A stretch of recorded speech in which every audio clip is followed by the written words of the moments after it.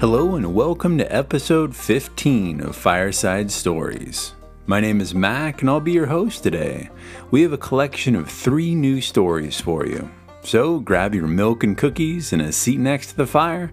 Here we go.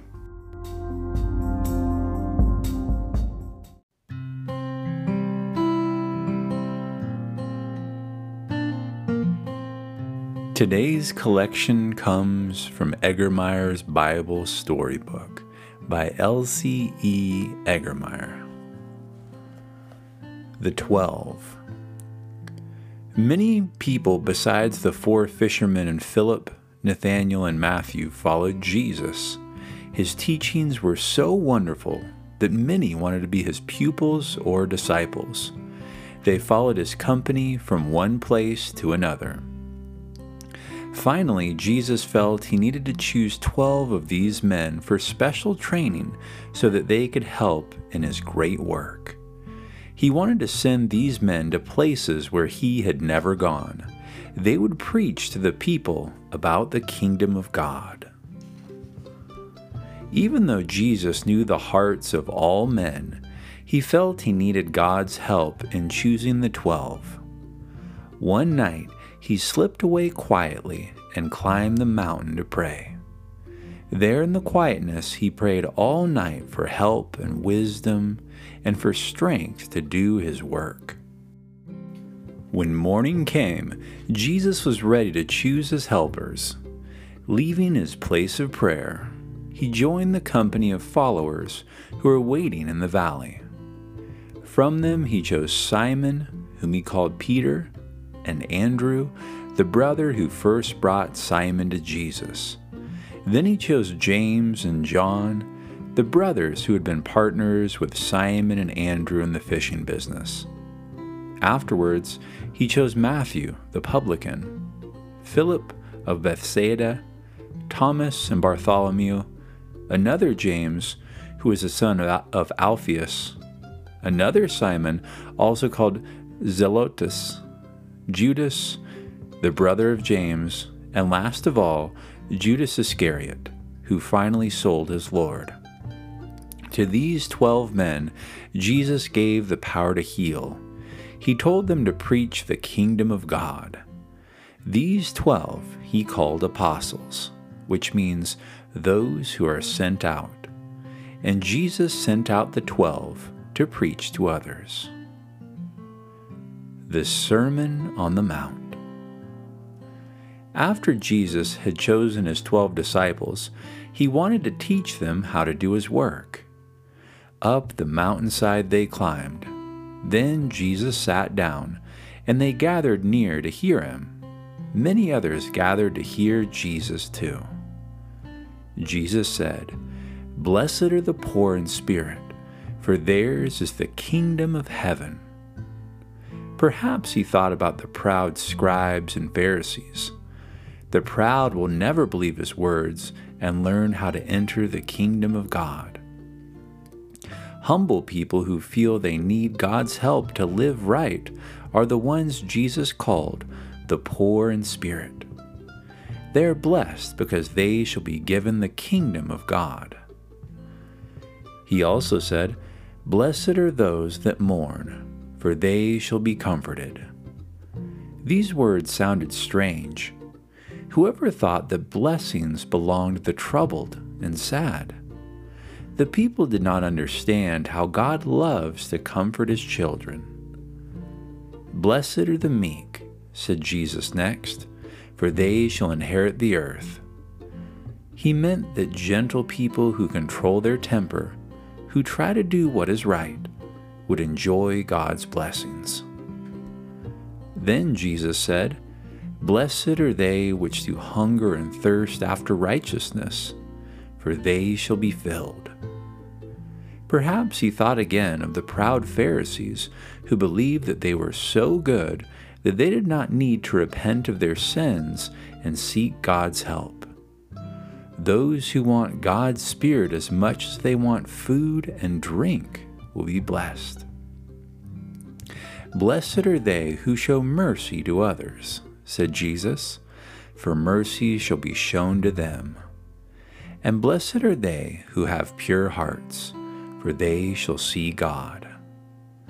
And blessed are those who make peace among men, for they shall be called the children of God. These words the disciples understood, for they knew that God will surely bless the people who show understanding love, who do not allow sin to enter their hearts, and who make peace where trouble is. Then Jesus said, Blessed are they who are persecuted for the sake of righteousness, for theirs is the kingdom of heaven. People who are persecuted are greatly wronged. After Jesus had been crucified and had risen from the dead, the disciples and other followers learned what it meant to be persecuted for righteousness' sake. Jesus said to those who are persecuted, Rejoice and be exceedingly glad, for great is your reward in heaven. In this wonderful sermon, Jesus taught how Christians should live, how they should pray, how they should treat their enemies and their friends, how God loves them and cares for them. At the close of his sermon, Jesus said, Those who hear my words and do them are like a wise man who built his house upon the rock. When the rain fell, the floods came, and the winds blew. The house stood strong. But those who hear my words and do not obey them are like a foolish man who built his house upon the sand. When the rain fell, the floods came, and the winds blew. The house fell. Great was the fall of it. The people looked at each other in surprise.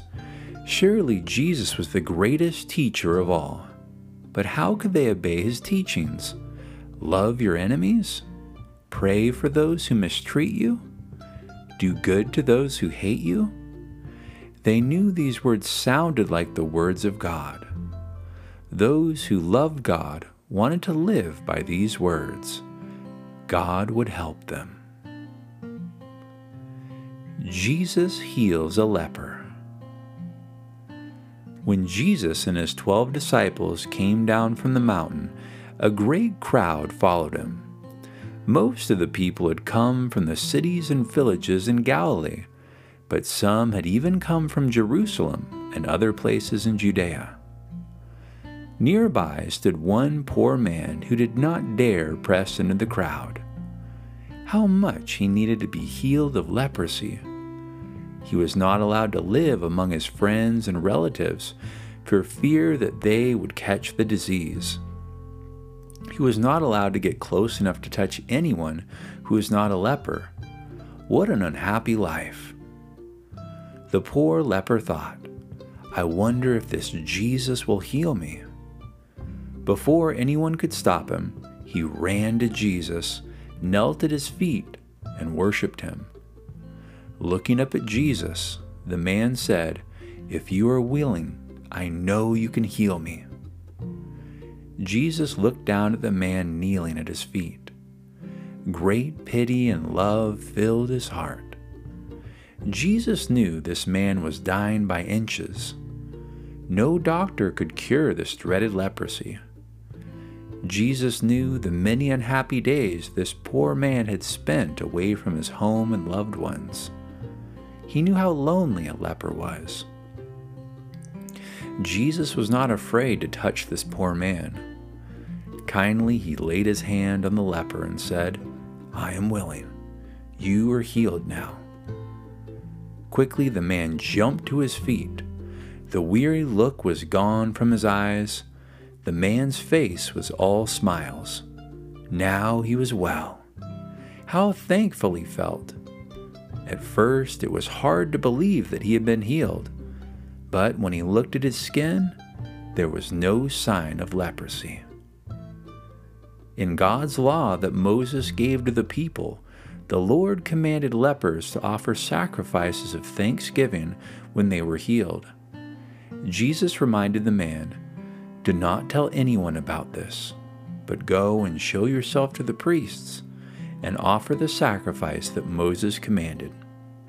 The man was so happy and thankful for what Jesus had done that he could not keep quiet about it. He had to tell his friends. His friends told their friends, and so the news spread far and wide.